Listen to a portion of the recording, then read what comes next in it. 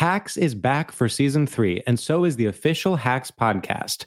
In each episode, Hacks creators Lucia Agnello, Paul W. Downs, and Jen Statsky speak with cast and crew members to unpack the Emmy-winning comedy series. You'll hear Hannah Einbinder and Jean Smart speak to their on-screen dynamic, along with stories from the show's writer's room, on-set antics, and creating the world that Deborah and Ava inhabit. Watch Hacks, streaming exclusively on Max, and listen to the official Hacks podcast on Max or wherever you get your podcasts.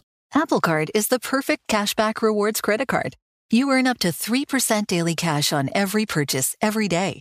That's 3% on your favorite products at Apple, 2% on all other Apple Card with Apple Pay purchases, and 1% on anything you buy with your titanium Apple Card or virtual card number. Visit apple.co/card calculator to see how much you can earn. Apple Card issued by Goldman Sachs Bank USA, Salt Lake City branch. Subject to credit approval. Terms apply. Look out. It's only films to be buried with The Resurrection.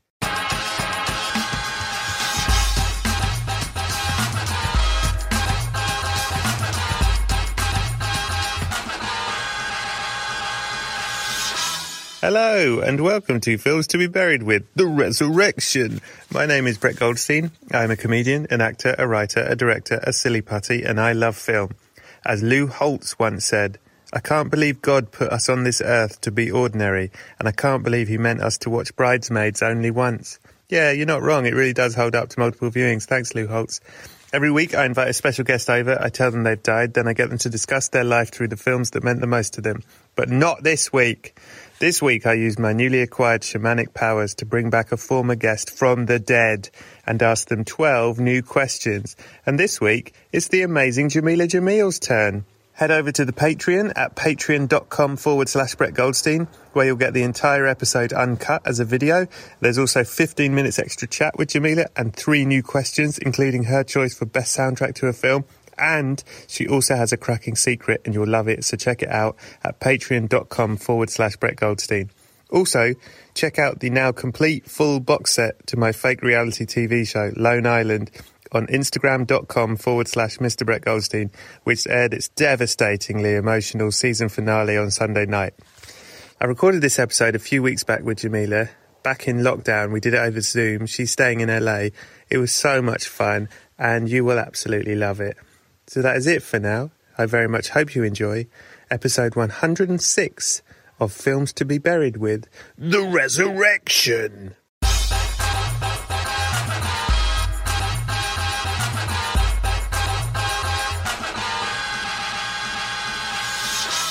Hello, and welcome to Films to be Buried with The Resurrection.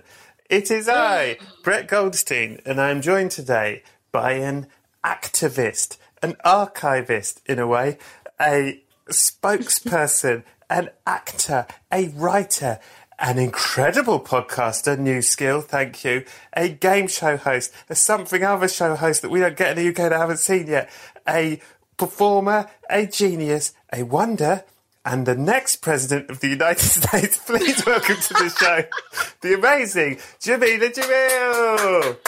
Oh, hello. Thank you for that. You forgot to say uncancelable. I appear to be uncancelable. That's my newest phrase. God knows I will keep trying. I will keep trying, Jameela. I know. I feel like the brown Piers Morgan. You can't get rid of me. You can try. Oh obviously, God. I'm less of a twat, but you know. Wow. Wow. Welcome back to the show. Now, you have come back, very kindly come back, very grateful to have you back. We are doing this over the interweb. You are in Los Angeles, in lockdown. How is it? It's fucking fine. I've been training for this my whole life. This is my Olympics. I was a very lonely teenager. I've always been a lazy cunt. And so for me, being forced to lie in bed for 5 months is my sweet spot. And it's what I didn't know I always needed. I'm terrified for humanity, but I am equally terrified they'll find a cure. Is that what you're saying? I said this actually on my own podcast, because I have my own podcast, Brett, the other day, that there's a tiny part of me that only just for me personally, it's only me, I'm afraid of being allowed back out. I don't want to, I don't think me going out and seeing people is a good idea for them, not me. Yes. Because I'm not amazing at socialising, as you know. No, we have this in common. I think what I've realised is I use so much of work to avoid going to dinner parties or whatever. So now I feel like, I never need to work again because of the old thank you, Corona. Do you know what I mean? Like, I never have to go, can't go, sorry, I can't come.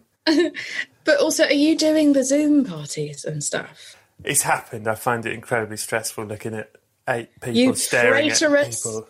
You traitorous bastard. Oh, I tried it. It's really intense.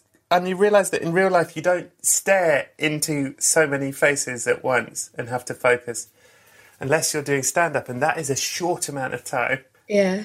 You're in and you're out. I find it well stressful. You're not doing any Zoom parties? I haven't done one single Zoom party, and I just like I laid down the law. I laid down the law week 1 of lockdown. I was like, absolutely not. I'm not participating in this. Right. At the time, I thought this was just going to be like a 3-week thing, like New Zealand did, because they did this sensibly. But now it's maintained. I refuse to do a bloody pub quiz. I refuse to be part of it. I don't want to. I'm socially anxious. You can't do an Irish exit. What are you going to do? Just shut your laptop and fuck off. Like, there's no way out. You're just trapped inside, and there's a delay. It's so awkward, and everyone's being an exacerbated version of themselves. Yes. Here is a tip that I have worked out, because it is hard to get out of these things, but what you can do is fake a bad internet connection, and all you have to do is stay very still for about 30 seconds and then say, what? After that 30 seconds, and then people go, your connection's bad, and you go... and then you hang up. Then you hang up and then you text and go, oh man, my internet's fucked. I have too much integrity to do that. Right. Oh, okay. I just tell people straight up that I don't want to talk to them in groups. I don't like it. You know, I'm a bit deaf and I'm a bit of a prick, frankly. And I just I love a one-on-one. You know this about me. It's how we bonded. Yeah. I'm a one-on-one guy. I cannot stand a group. I never have been able to. I didn't develop those social skills early. Like I didn't, when I would go to school, like parties at school, and the rare off chance that someone invited me by accident or I just got a sweeping invitation, I would give myself a job at the party. Have I told you this before? Go on, what's your job? Making drinks? DJ? So I would either clean. Or... Yeah, Well, like over the floors and stuff. I'd have a bin bag on me the whole night, and I'd be tidying up cups and crisps packets. Or I would become a coat check. Very big on becoming a coat check. So I would stay near the entrance. Underrated gig. Yeah. Underrated. Coat check, you get to leave the room constantly. I love that. That's smart. Well, yeah, but also it was the only way I could engage with people is because they'd give me £1 and I would look after their coats. Oh, you charge for it? Sometimes. At parties you'd been invited to? Yeah, sometimes. If I got caught, I would do it for free. And that would be the only interaction I would have with anyone was just giving them back their anorak. and the pound. Backpack. After the host found you were doing it and made you return all the money. Sorry, everyone, sorry. So I've never had, this is why I didn't have my first kiss till I was 21. I've always been super socially anxious. And so the hilarity of the way that I'm depicted externally as when I was the T4 it girl, living in Alexa Chung's hand-me-down brogues. I was making a peace sign on a fucking red carpet. I didn't mean any of that. What the fuck I was doing. I was just afraid and I was copying everyone around me. But Los Angeles is a very wonderfully isolated place, and I live with 2 of my best friends and with James, another form of best friend who I also bang, and therefore the best kind of best friend. Best kind of best friend. The absolute best friend. The bangable best friend. And so we have this little kind of it's like a cult, I guess. I didn't realise that there's the other 2 are still there. You were all isolating together. Yeah, they never left. I was I met them when I was 19, and so we've been friends for 15 years, and they're just the only people that I could imagine spending my life in this very strange place where I'm surrounded by so few English people. And I love Los Angeles. I'm not shitting on Los Angeles, but I need my Brits. Yeah. No, I need my Brits here so that I don't, become a dickhead. You need people that you can be sarcastic with and say terrible things to. And also I make like an unbelievable amount of references to Argos and Tesco. Right. I don't know why. I think they're just like they're foundations of my being. And so I need people who immediately understand what When I'm people saying. ask me to describe you, I say she's Argos meets Tesco. Like that's how I'd pitch you as a character. The budget section. And also like none of them care about what I do for a living at all. Like none of them have seen anything I've done. Right. James barely seen The Good Place. Same with the boys. They honestly think I'm just like a delusional homeless person who lies about what I'm going off to do. It's like just going off to speak at the UN today, and they're like, "Sure you are, darling." And so I think that's also good because of what like a sort of arse-slick nation Hollywood can be. I mean, when I was on The Good Place, people would come up to me and they meant it, you know, in a very nice way. But people would come up to me every day and say to me, non-ironically, in my face, "Oh my God, you're a princess!" And I like, if I was 15 or 16 or 21 or whatever, hearing that every single day, I would start to fucking believe that I'm a princess. Yeah. Everyone laughs so much at everything you say. You can just, I'm just going to go for a piss, and people will be like, "You're so crazy."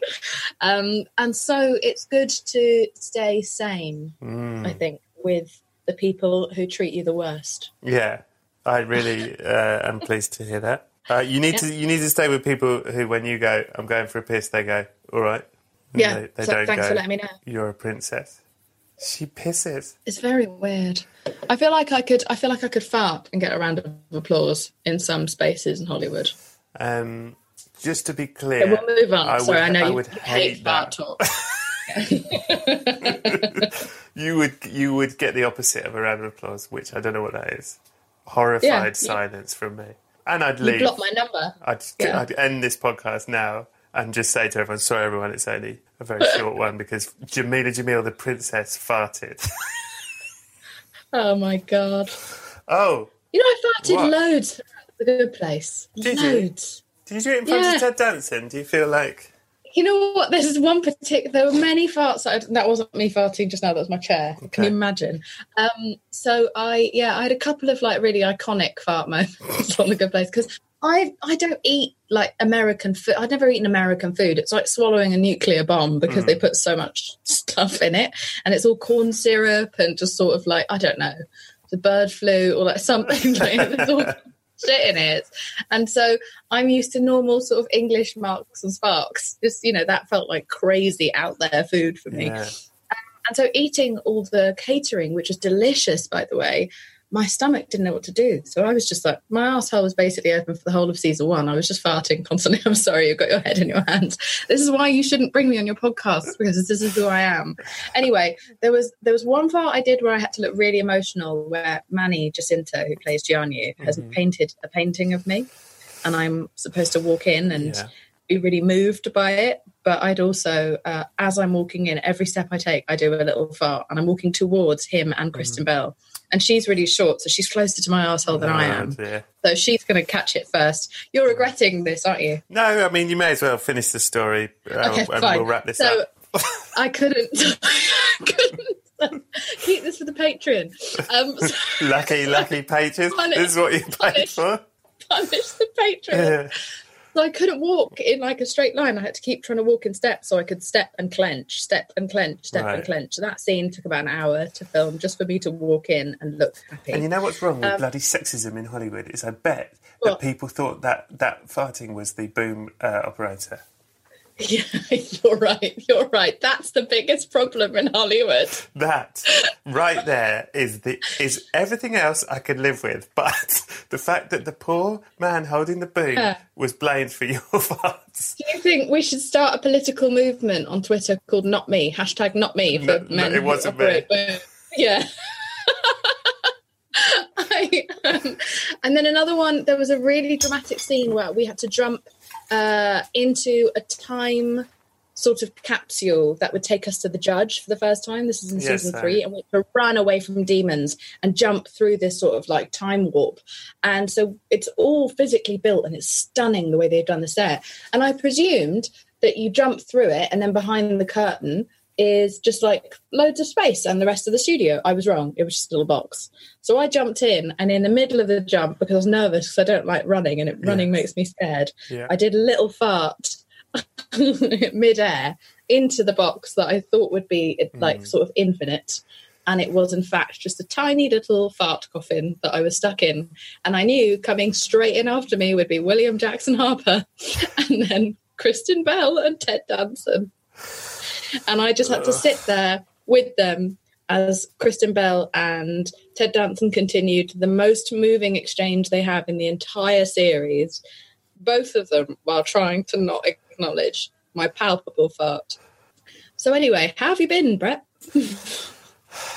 I can't believe you dropped one in a box with Sam from Cheers. That is awful. I can't believe I didn't get fired. I was sure that would be it. Yeah. So, I mean, I'm certainly going to write to Mike Scher and say... Yeah. Please talk about absolutely anything else. Change the subject immediately. I'm feeling really hot in my face. Jameela, Jamil, you have been brought back to life. You get a second chance. But what point in your life would you like to come back? For those who are confused by the new concept of this show, last time Jameela was on it, she died. And now I'm bringing her back to life. So it's fairly new, this format. So let's welcome back. Thank you very much. Where would you, if you could come back from the dead, at which point in your life would you come back to? And would you change anything? Would I change anything? The bit I would go back to, is it like a moment that I'm supposed to regret, or I could have done something differently, or is it a great time? But it could be either. Let me see. Mine's a bit dark, as always. When I was 17, I got hit by a car into another car, broke my back. I've told you this before. Yeah. But people always express great sympathy towards me for that. And they're like, oh, no, that must have been awful. It was fucking brilliant. Really? It was the best year of my life, unmatched thus far. Really? Because I had a morphine drip, which feels like you're being kissed by angels from the inside of your body out. I'm not helping any kind of recovering heroin addict that's watching this. But it's honestly like joy running up your veins. And so I had morphine, I'd say almost for like 6 months. I was shit-faced and in the best possible way, watching TV, watching comedy and great movies, which has equipped me for this podcast right now. So it's all come full circle. Okay. But I guess I'm reliving that time now, just without all the drugs. Yeah. I'm just in bed watching great films, watching great TV, reminding myself of So just to be clear, you've come back to the moment that you were hit by 2 cars, and instead of not going into the road, you go, if anything, faster towards the cars. Get hit for longer, get a morphine. Get a third car to hit you. You try and angle it right. Okay. Interesting. I had a great year. It was a great meditative year. I grew up so much in that year. I learned so much because I watched so much telly. I watched telly 24 hours a day, and everything I know now, I think I learned from TV. It's how I learned how to be a TV presenter and an actor. It's because I was just absorbing like a sponge. Yeah. And so I think that was a fave year. It was an unexpected fave. So if you could go back, you're going to get hit by 3 cars, and then watch different box sets because you're going to use that time, get some more TV under your belt. Yeah, I think so. I think I could have started watching The Sopranos back then. That's the only thing I missed out on. Yeah. But other than that, it was. Is that bad? Am I wrong? No, is that a bad answer? I weirdly loved that year. I remember it only fondly. It's a lovely answer, actually, Jameela. Cool. Now you're back with the living. Yeah. Oh, by the way, but you've come back to that point, right? You're going to spend a year fucked out your nut on morphine and watching The Sopranos, and then you've got to live the rest of everything. So, you all right with that? I would do everything the same, except I wouldn't have gotten a Twitter account, maybe. Oh, that is wise. That is the wisdom of the I resurrected. Yeah, it's the thing that I did wrong. Hindsight is 2020. Yes. That sentence is really fucking me up because of the fact that we are now in 2020, and 2020 seems to be the year of reckoning, where we look back and realise that we've. By the way, if you can hear a helicopter outside, it's because I am under arrest. So don't worry, they're going to let me finish out this episode. That's Ted Danson.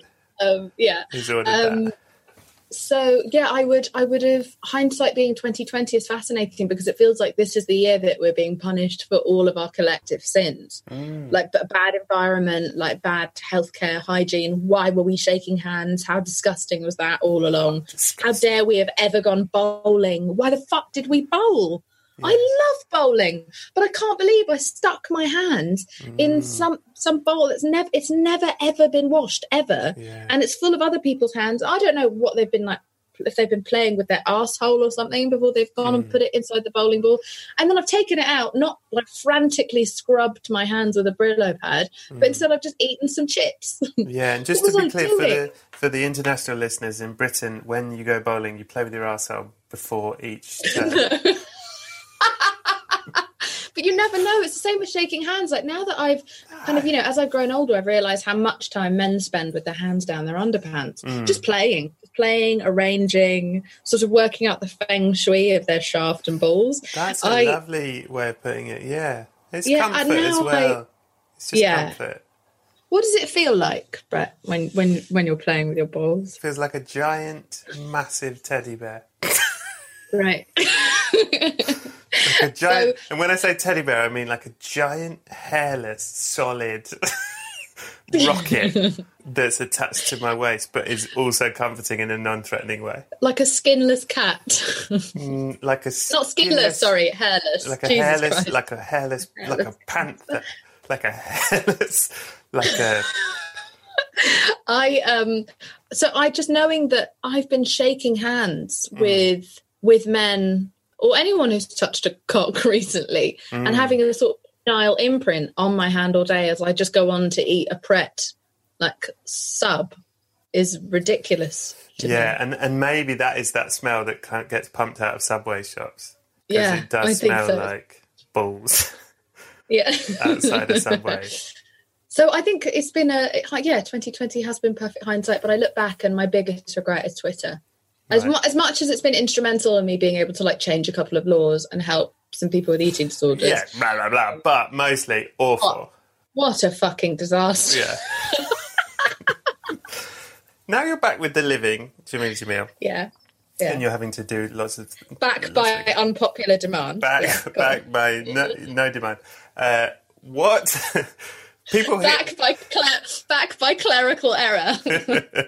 The people, the living, are as obsessed with films as the dead were, which in a way is good, I think. The first thing they want to ask you is what... First, 1 second, Brett. Yeah. Can I just tell you how much I love this podcast? I love this podcast. And I love it now more than ever because this feels like a time where we are all having space in our lives to re-engage with how much we love films. God, I love films. This is perfect. So do I. I so prefer them to real life. You know, have I told you this, that my memory is entirely based on films and I can't remember anything that happens in life and it's slightly worrying, and I have said to partners, they've said like, what about this holiday? And I'll go, and I think I don't remember that holiday we had. And then they'll mention an actor and I'll go, oh yeah, from the 1971 film, da-da-da-da-da. And I remember where I was when I saw it, who I was with. Basically, if you want to make an imprint on me, there has to be a film on.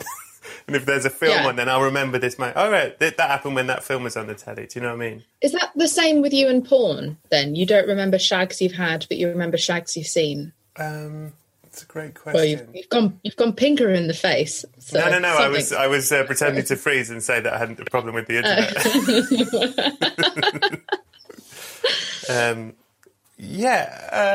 If I don't film sex, I don't remember it. What was the last? Jameela, what was the last film that you saw?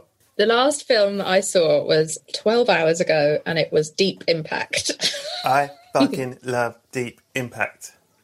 So do I. It's the best asteroid film. It's unbelievable. And I cannot believe... The thing that really freaked me out in advance of watching it was how much I would potentially hate the CGI. Because it's been 2 decades and look at how much technology has moved on since then.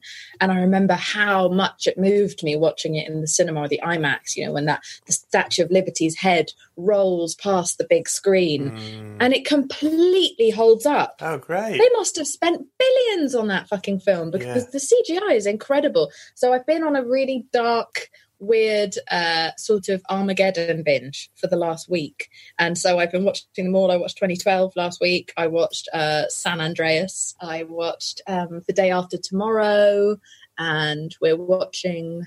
What are we watching next week? I think Twister next. Oh, Twister, so lovely. Flying cow. Yeah, we're doing films about destruction. We watched Contagion. Have you seen Contagion during it? Contagion?'s the worst date I ever went on was Contagion. Wait, tell me why. Well, I took a girl to see Contagion, and it's such an idiot move. Like, now I'm like, why did I do that? But it's a film that makes you not want to ever touch anyone again, ever. And we left and we didn't. We sort of, like, I was like, the idea of kissing each other was, like, disgusting after that film. Yeah. I didn't even want to, like, wave at her. I was like, just get out. Unconventional hot take. I don't know why that got, like, 85% or whatever on Rotten Tomatoes. I thought that film was shit. Wow. I know. And I don't know. Look, it could be potentially because, like I watched it 2 months into this pandemic. So when everything's unfolding, it doesn't seem foreign to me. It's like, yeah, don't touch the face. Yeah, we know. Yeah. It's got an R0. It can this contagious. Don't do this, don't do that. Wear a face mask. Yeah. So I think there's a little bit of impatience because I'm like jaded now. I'm pandemic jaded where, I'm like, we get really it. Hack in it. Yeah, with contagion. Yeah, exactly. Yeah. Everyone going out with the bloody gloves on. And so that possibly made it a problem. But also there's no fucking storyline.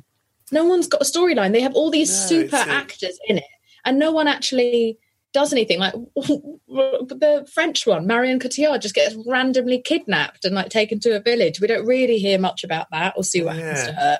It's like they just dropped in every superstar they could for these weird cameos that didn't really intersect or have much purpose. So that offended me. Wow. As a film lover. I'm going to briefly defend it, if I may. I think what Contagion was meant to be, and I think it did a good job at the time, was like all these disaster films that you like, here is what it would be like in the real world, looking at it, big picture, government, health officials, all of that. It's not really doing the normal narrative of a hero's journey.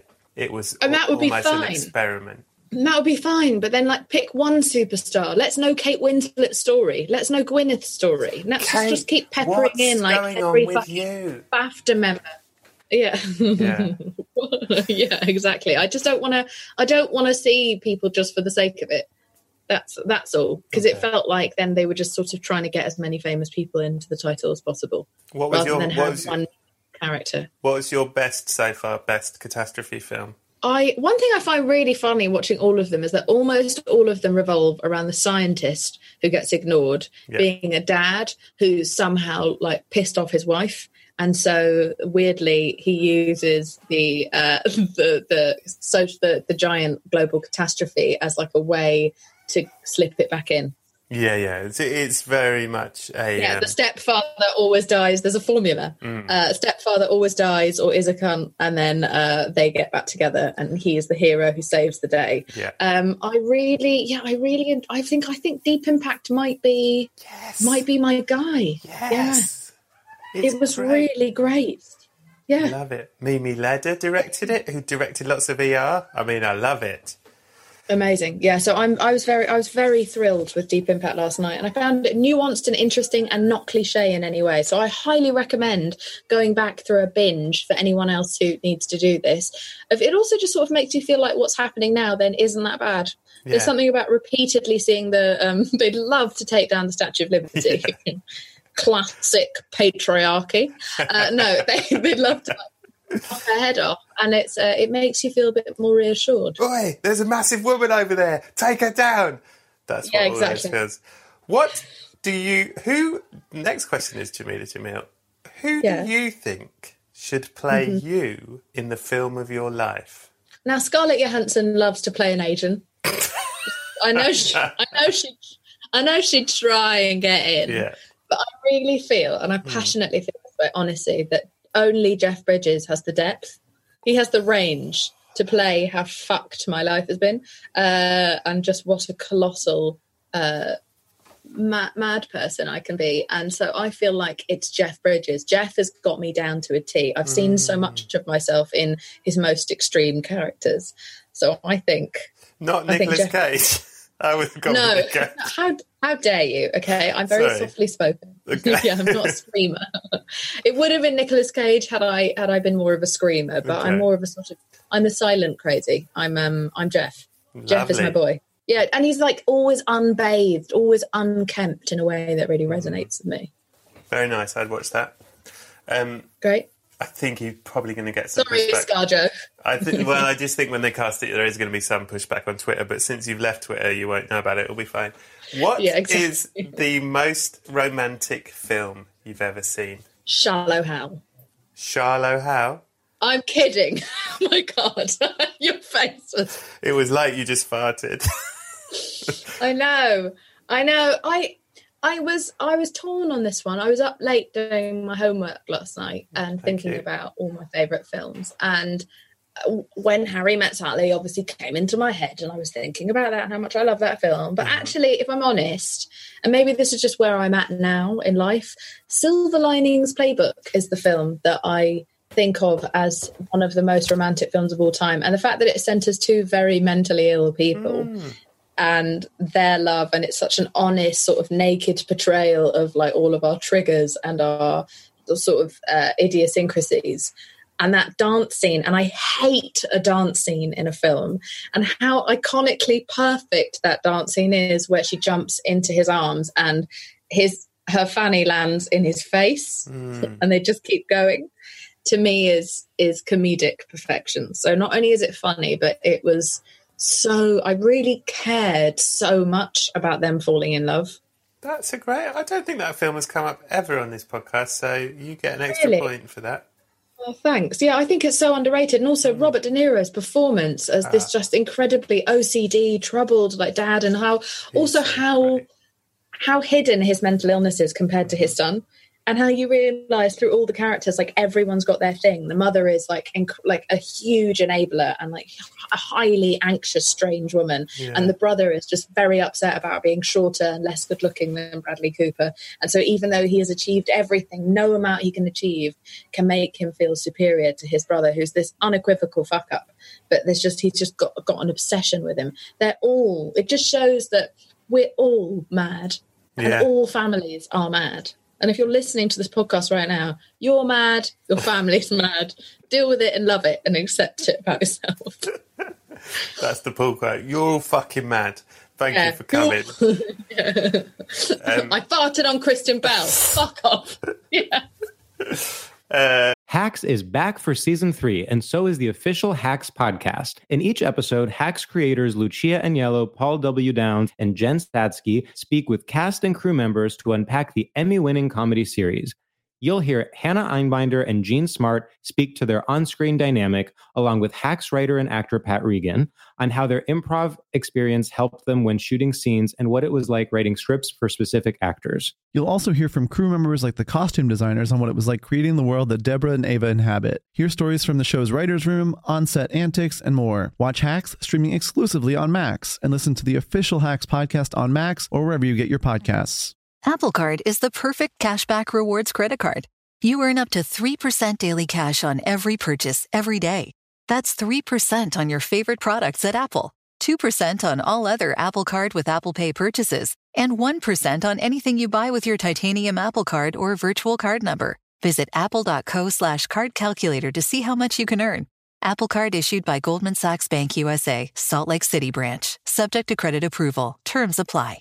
What is the best film you ever saw that you never want to see again? Do you get me?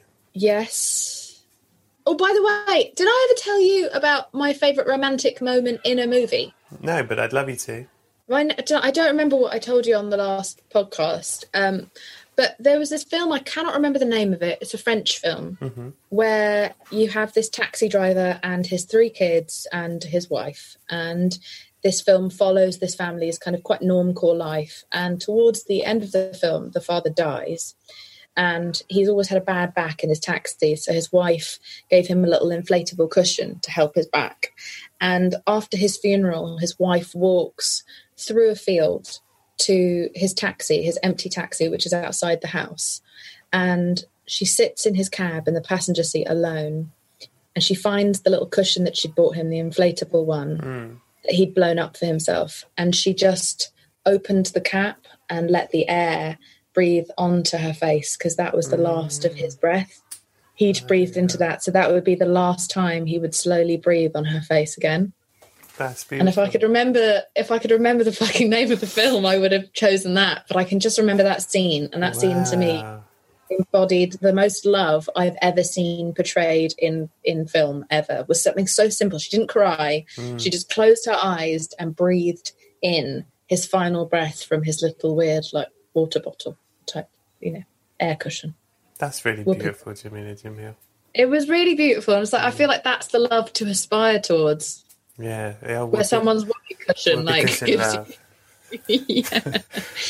gives you tingles. Yeah, I love that. Sorry, I've really thrown you off course. Sorry, your question. I love it. What's the best film you ever saw that you never want to see again? It was Leaving Las Vegas. Oh, I love that. I can't handle it again. It's such a great film. He's such an underrated actor because he's such a strange man, and he's made such questionable decisions later. And I think he also got pigeonholed as a screamer. I think because of that, they've always put him in the same role again and again and again. But this was when he was still nuanced. This was like his City of Angels day. And Leaving Las Vegas, his portrayal of an alcoholic falling in love with this prostitute, I think it's not only one of the great love stories of all time, but also his performance broke my heart. But I could never watch it again because it was too all-encompassing, too moving, too painful. I couldn't handle it. But I never need to watch it again because it made such a big impression on me. Yeah, I agree. I got obsessed with the soundtrack to that when I was younger. I really love that film, and I also think it's romantic in the way that, similarly, have you ever seen The People vs. Larry Flint? Yes. Both of those films have a love story in them that's really like fucked up and dark, and everyone's a real mess in them, but they really love each other, and it's... I love both. There's an ending, I don't want to spoil it, but sort of the ending of both of them is the same, and it's about sex and love and finally being able to... Oh, I love it. Good answer. Yeah. Never been said on here again. You're 2 points up. What's the best action film you've ever seen? Oh, this is so hard because I've got such an action hard-on for Bruce Willis. He is my guy, but I'm not proud of this answer. And maybe it's just because I've just seen it. But honestly, my mind was fucking blown by San Andreas with The Rock. That's all right. It's not all right, and I'm deeply ashamed because I have cooler answers. I have cooler answers for you that, like, more people would appreciate and be like, she's got good taste. She doesn't love movies with The Rock in it, but I also can't lie to you because you're my friend. Hey, and I'm not a pretentious prick. I love The Rock. We spoke about this the last time I was on your podcast, that I want to be the pebble, but I cannot believe how amazing the action in that film is. There's this one scene where he has to, with a helicopter, already very precarious object or machinery, has to rescue his wife in a building in the middle of an earthquake that is currently falling apart and on fire at the same time. And so the building is continuing to collapse as he is trying to save her from a helicopter. With a helicopter. Yeah, the graphics are outstanding. So I can't, I was on the edge of my seat. I could barely eat my noodles. I had anxiety for the rest of the night, and it was just bloody unbelievable. They put that on the poster. I could barely eat my noodles. You'll barely eat your noodles. Yeah. I cannot believe that I didn't watch this for years. It's such an amazing action movie. It doesn't get anywhere near the credit it deserves. You can't go wrong with The Rock. You can't go wrong with him. Agreed. He don't make bad films. He makes bad films. That's a lie. He makes bad films. Name but one. He's good with them. That one with Kevin Hart. Jumanji? No. Yeah. No, Jumanji was great. No, the other one he made where they're like, I don't remember exactly. In Central Intelligence. Yes, that was the one. So it's like I enjoyed watching it still because I objectively like them both. Yeah. But that's a piece of shit, isn't it? Let's be real. Okay, let's move on. Of all the films, right? This question I've written, and some people don't understand it, and I'm not sure I do. But let's ask it. Of all the films, okay, if you had to, which film do you think you could have made and why? Yeah. So okay, I don't understand. What the fuck do you mean? Here's what I think I mean, and I might have to reword this question. I think I mean, without you being all, self-deprecating, I couldn't make a film, you probably could. But, so that aside, if you could make a film, had the stuff and the ability, I guess what I'm saying is, what film do you think sort of reflects your sensibilities? As in, have you seen a film where you go, I could have made that, that's right up my street in terms of my creative interests and my philosophies and whatever. Do you know what I mean? So when I first heard that question, my honest answer is Her. Great. Just because, I love that film, and it's that sort of like, even though it's not made by Sofia Coppola, it's got that same sort of aesthetic that I love. She's very much in it, I think. Yeah, and the pinks and the tones and everything. Like it's shot in such a sexy, and it doesn't need to be explicit at any point. Everything is implied, and it's so beautiful and hot. And that's something I like because I'm really bad with explicit sex scenes. I get very shy, right, and nervous even watching them on my own. It's like incredibly shy and nervous watching sex scenes. That's why I haven't watched Normal People yet, because everyone keeps telling me about the steamy sex scenes, and I'm just like, I physically can't do it. I can't cope at all. I've always been like this.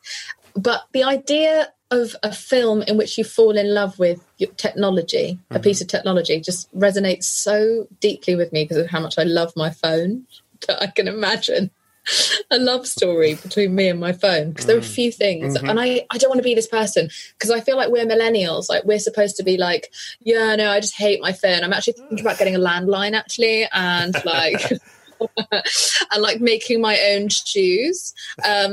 And I want to be that person who reads books, like physical books, but I'm not.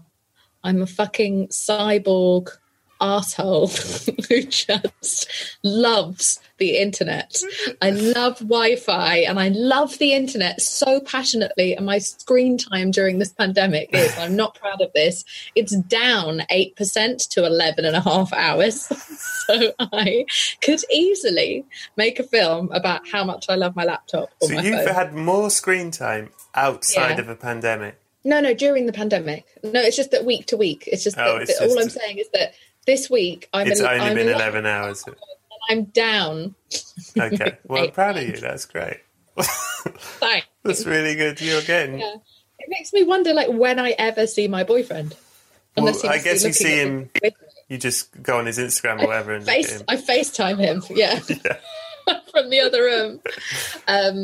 So I'm obsessed with technology. I love it. I'm not very good at it, but I just love what it can do for me. And I think because I am a huge consumer of TV, film and music, why would I not want this little portable great library on me all the time? Why would I want to look at you and I could look at my phone, Brett? When you could look at me through your phone. I get it. It's much more manageable as well because you can turn it away. It's I love it. It's how you like relationships. Totally in control of your hand. You can turn it off. Yeah, and it's hugely worsened, I would say, my social anxiety. Massively. It's massively enabled me. For sure. And I don't know how to do anything for myself now, like, because I don't need to do anything for myself because I've got my phone, Steve. You've got Siri. Steve? Yeah, Steve's my phone. Do you know that giving him a name? I made I changed my name in my iPhone to Big Penis, and I said to no, I didn't know that. Well, and it really like stitched me up because I said to my girlfriend, I said, ask my phone what my name is, and she said, what's his name? And Siri said, his name is Brett, but he's told me to call him Big Penis. I was like, you motherfucker! Outed you. That's amazing. God, the phones are coming back to kill us, aren't they? Yeah. I'm so glad I never got Siri because I had no patience. I would speak to shit like Siri and then Siri would come back and murder me in my sleep. They're remembering everything, every single thing you've ever said. Yeah. They remember all of it, and they're going to come back and get you. Oh, God. What is the film that you pretended to like to impress people? Oh, this is awkward because I know the director, but fuck it. Birdman. I don't get it. I didn't fucking get it, and I know that was bad, and I'm supposed to love, and it's full of loads of people that I love. Yeah.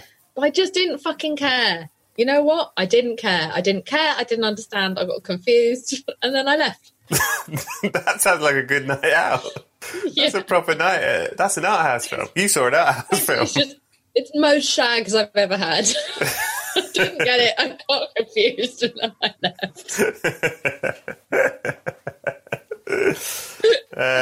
Fair enough. I don't understand the ending. There, I've said it on here before. Yeah. I don't understand what happens at the end. It was trying to do too much, and and again, it's a bit like Contagion, where it's like, oh, you've got almost too many amazing people in it, and you're underusing them. I just didn't feel like it fulfilled its potential, and I then feel like it caught like wildfire. It's a bit like one of those films like Frances Ha, you know, that Noah Baumbach film. It was like everyone hears that other people are saying how great it is, and so therefore they go on to do the same. And it's just sort of, it's peer pressure. And I felt peer pressure at the time to like Birdman. And I just don't ever want to see it ever again. I'm angry talking about it right now. Yeah, so the Oscars is basically peer pressure. I think that's true. The Oscars, by the way, can we just talk about the Oscars for a second? Okay. The reality of the fucking Oscars is that all you have to do is once you get nominated, you have to basically spend 4 months going to old people's homes and begging them to give you the Oscar, and you have to bring them gifts and charm them. So you'll have like 5 nominees, let's say 5 best actors or actresses or whatever. They're all best friends at the beginning, and they're all like, oh, you know, it's like we've already won just because we're nominated. It's like we've won already, and we're sisters, and we're in this together. We're not going to be a cliche. Week 1, everyone fucking divide and conquer. Everyone splits off, and they go after different Academy members. And the reason it's in old people's homes mostly is because the Academy members are so fucking old. So it's like a game of charm a lot of the time, which I think is quite soul destroying. Yeah. And now, because I can say this as well, because I'll never be nominated or win an Oscar, so I'm not worried that this soundbite will come back to get me. But it is, it's very strange and corrupt, like, and scary and competitive, that system. Have you heard about this before? Yeah, I think that there's a lot of darkness about the Oscars, really, isn't there? Yes, and yet a lack of darkness, because there's no people who are dark. Well, and then they occasionally get it right, but then I feel like this year they got it right and they gave it to Parasite, but I think they were so desperate to go, look, we got an ethnic. We got it, that they gave it the same award twice by mistake. Like they gave it Best Film and Best International Film, and I think when that happened, they probably looked at each other like, oh, are we... Does that... Oh, fuck it. Oh, okay. What a great film, though. What a masterpiece. Oh, magnificent. What is the film that you can only watch alone? I don't want to tell you. Okay. Well, I'm afraid you have to because of the contract. I'm not saying this to be funny, but I love glitter. I think that it's, again, has not come up before. I love bitter. Yeah, do you find it inspiring? And I'm so moved by Mariah Carey's performance in that film, and I love the songs, and I love the storyline, and I really hate her love interest, but that's okay, because she's so magnificent. I'm a die-hard Mariah Carey fan. Die-hard to the death. I'd give her several of my organs if she asked, even if she didn't need them. She just wanted them on her shelf. It's ornaments. Yeah, I love her, and I loved that film, and I actually think she's a really underrated actress, and I think the soundtrack is amazing, and the soundtrack isn't fucking available anywhere, so I can't buy it. So if anyone out there knows how to get the soundtrack of Glitter, I would love to get it. That's fantastic. Bizarre, but that's my guilty pleasure.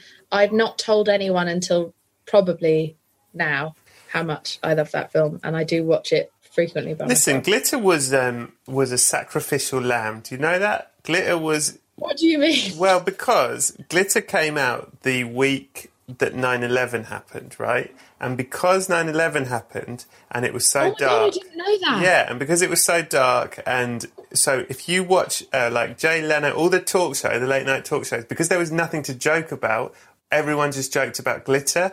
So Glitter became this sort of the one joke you can do that week is how bad glitter is. And so people like piled on, and it became... It's clearly not the worst film of all time, but because they had no jokes, it was the sacrificial lamb. Mariah Carey laid her film career down so that we could have a laugh.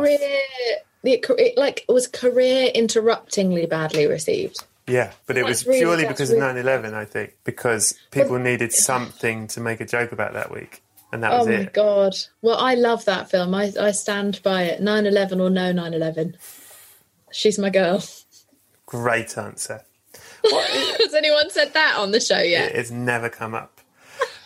Has it ever actually come up in your adult life of conversations? I don't believe I've ever had a conversation about glitter, and that is why I love this podcast. What is the film you would... what is the film you would show a lover as a test to see if you should be together? Okay, it was Four Lions, but then I spoke about Four Lions at such length in the last time I did your podcast that I was like, I'm coming back with something new. Okay. So, and this is genuinely something I use as, I call it a shitmas test, of whether or not someone is shit, obviously. And it's What We Do in the Shadows. Right. I don't know anyone who feels as passionately about that film as I do, but I watched it 5 times in the cinema the week that it came out. That's nice. Which nobody does anymore. People don't even go to the cinema to watch non-Marvel films, but I went to see that 5 times, and I took a different person with me every single time because I wanted to experience the film, because that's how genius I think it is. And I'm such a big fan of them and Taika Waititi. That for me is just like, that's such a perfect brand of humour, in my opinion, and a perfect film. So if James didn't like that film, you wouldn't be together? 100%. He cried with laughter, and that's when I knew I would love him forever. Jamil, what film that you've never seen do you think it's mad that you've never seen? Harry Potter. That is mad. What is the film that made you most uncomfortable? But wait, just so we know, Harry Potter, that is an unusual one, right? Harry Potter? Okay, just checking. I said that's mad. You didn't react to that at all, so I was like, oh shit, maybe no one else has seen it either. I hate children and magic, so the combo of that is just my fucking nightmare. That's a really bad one for you, yeah. Yeah. Okay, so I said it was mad. Okay, well I didn't. Sorry. Let's do it again. We'll do a retake. No. We'll do a retake. No. A film. What film is it mad that you've never seen? Harry Potter. What the fuck? Thank you. That is mad. Are you all right? Yeah. What's the film that made you the most uncomfortable? The film that made me the most uncomfortable was Force Majeure. Oh my God, that is the perfect answer. I thought I was going to die of anxiety watching that film. I only saw it recently, I think maybe a couple of months ago for the first time. I'd heard about it, and I'd loved his other film, The Square, which I thought was just such a strange fucking masterpiece. But this was iconic. What a storyline. What an idea for a film, for starters. The fact that, and for those who don't know, you have to go and watch this film because it's so exceptional. There's a man who's on like a ski holiday in a chalet with his wife and kids. What appears to be an avalanche starts thundering towards them. Thundering isn't the word I wanted to use, but we're going with that now. It starts coming towards them at speed, and he leaves his wife and children and runs to save himself. And it's about... And picks up his phone, grabs his phone and runs. Grabs his phone and runs.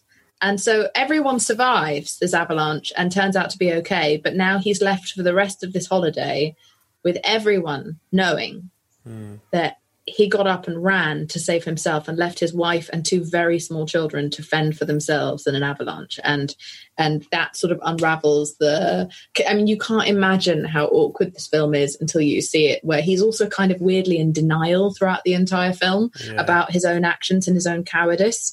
And it's such a great play on like talking about masculinity and men's roles as they're supposed to be the protector and emasculation and love and what your role is supposed to be, and selfishness and marriage, the impossibility of marriage. It's just such an uncomfortable film, and the longer he goes on denying it and gaslighting his wife, it just makes you feel sick. Yeah. So it's really funny and really smart and well worth a watch. And they say all this in the trailer anyway, so I haven't ruined it. No, you haven't.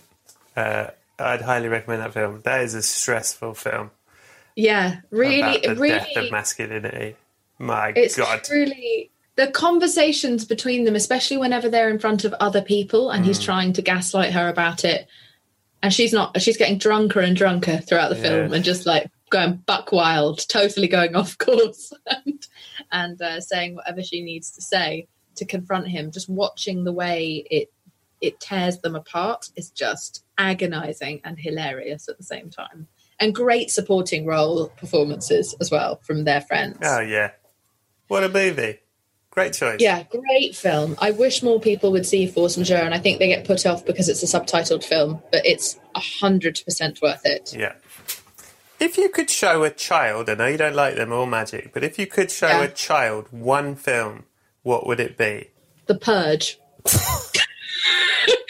Because I think that is the most accurate depiction of what the world is becoming now, and I want them to be warned. I think this foo-foo shit that we've been doing, showing them like birds that like dress you and crabs that sing and help, has just left all of us. Look at us. We're fucking useless, Brett. Mm-hmm. We are fucking useless because we thought everything was going to be great. We thought everything was going to be beautiful. We thought it was going to be safe. We thought animals were our friends, and they are to some of them, but now we feel entitled to all of them. We thought the world was going to be a great place full of music, and it's not. It's full of just like death and Prince Albert piercings and murder and bad weather and... Thanks for listening, everyone. We hope you are staying safe, staying sane, and keeping positive. I believe that we should scare the fucking shit out of children so that they're ready for this world. And also, I feel like it's going to become the Purge soon. The Purge is coming. You don't think it's coming? I think it's... All right, fine. I'll change my answer. Big. I think we should... I think Big. I'll show a child Big. What, a film about a pedo? Yeah. Exactly. Is the Purge coming? Listen, it could do. I think it's quite hard to get the Purge through the Senate, but not impossible currently. No, not under Trump. But I think there's probably quite a lot of things in the way of that becoming a law, and it's complicated. But listen, I'm not against it. Don't get me wrong. I'm just saying. I'd show them that film just to be like, this is what you're coming into. And remember, I introduced you as our next. I introduced you as our next president, and now we know what your first edict will be. Is that what presidents do? All primary schools just watching the Purge. And then actually implementing the Purge. Okay, here we are. We've come out of the we're out of the Patreon section again. Whoa, bloody hell, that was special, wasn't it? Yeah. That felt very exclusive. God, I had my tits out the whole time. You missed that on the video. Only one way to see them. Join the Patreon. The only time you're going to lose money on the Patreon. Right, so we've come to the end. You've been excellent again. Now, I brought you back to life. That doesn't mean that I will necessarily let you live. But I've decided, based on your answers, for the time being, you can live a bit longer. However, there's a lawyer come to visit and he wants to do your will. And he's basically said, you don't have a lot of stuff. All he needs to know is you can leave one DVD in your will to your loved ones. If you were to ever die again, what DVD are you leaving in your will to your loved ones? This was such a horrific and agonising question because there are so many films that I love so passionately.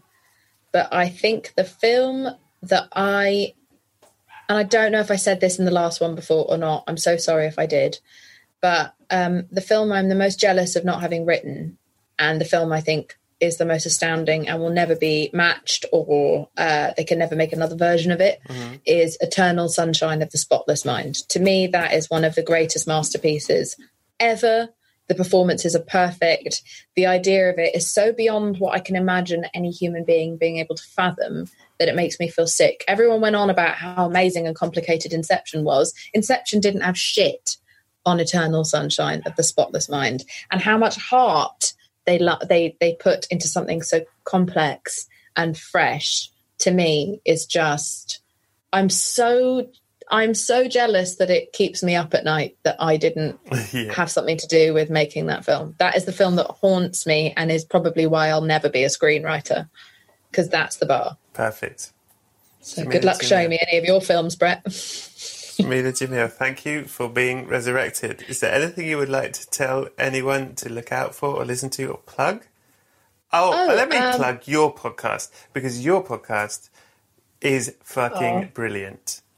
Thank you. You've had some amazing guests, and I would highly recommend that people listen to it. It's basically Jameela in a room swearing at very, very famous people. That's an amazing way to describe it. I have a podcast at the moment. It's called I Weigh with Jameela Jamil, and Brett's going to be a guest on it very soon. But I also have actual celebrities, no, I'm joking. I have a very vast range of guests, anywhere from doctors and writers to activists to A-list Hollywood stars and big famous musicians like Demi Lovato, Reese Witherspoon, Billy Porter, Roxane Gay. Many, many more are coming on. I've just booked some unbelievably exciting guests who I can't tell you about yet. But it's a chat about it's a very, very, very frank and personal chat about mental health that we try to make silly wherever we can. Well, I try to make silly wherever I can and inject as much vulgarity as is humanly possible towards the most dignified guests. Yes, and you've really succeeded. Thank you. And I've really enjoyed doing that. So, yeah, we're on week 7, so you haven't got that much to catch up on. And if you'd like to listen to this strange podcast about mental health and shame, then you are welcome. It's very good. Was that a bad sell? Sorry. No, you had me at injecting filth and shame. Sounded like a hot date. Jamil, thank you for your time and your custom. Please, if you ever, this may not be the last time, but it certainly was a hell of a sequel. Okay. Maybe it will end up as a trilogy, but for now, this brings us to the end. Have a wonderful life. I hope you have all the morphine that you desire. Good May day we to all. you. Love you, Brett. Love you too. So that was episode 106. Head over to patreon.com/Brett Goldstein for the extra 15 minutes of chat, secrets, and the full uncut video with Jameela. Go to iTunes. I think we're meant to call it now Apple Podcasts. Is that right? I don't know, one of them. You know what I mean, though, don't you? If you could give us a 5-star rating and write about the film that means the most to you and why, it's a lovely thing to read, and it does help our numbers, and it's really appreciated, and it means Maureen can keep living in the manner she's accustomed to. Thank you so much to Jameela Jamil for being as excellent as always. Thanks to Scroobius Pip and the Distraction Pieces Network. Thanks to Buddy Peace for producing it. Thanks to Acast for hosting it. Thanks to Adam Richardson for the graphics, Lisa Leiden for the photography. Come and join me next week for an incredible episode with the brilliant Mr. Rob Delaney. So that is it for now. Have a lovely week, and please, now more than ever, be excellent to each other.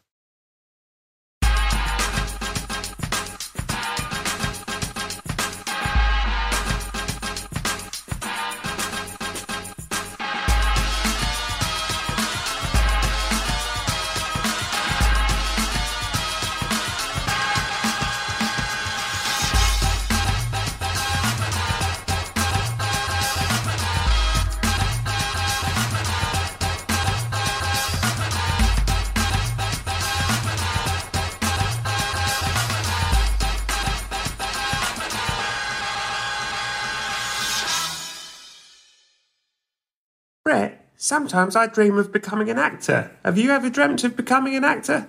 Maureen, what is it you think I do for a living? Never mind, sounds like you need the New York Film Academy.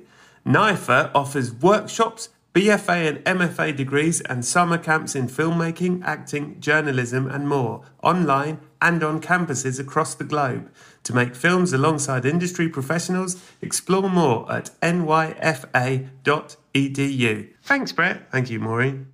Maureen, your Canva presentation looks brilliant. Thanks, Brett. That's because I used AI-powered Canva presentations. I just described what I wanted and Canva presentations generated the perfect slides. You can even make a talking presentation for people to watch on their own time. Check this out. Recording. 101 Reasons Why Beaches is the Saddest Film Ever Made by your neighbour Maureen. Is it easy to use? If you can use a computer, you can nail your next work presentation with Canva presentations at canva.com. Designed for work.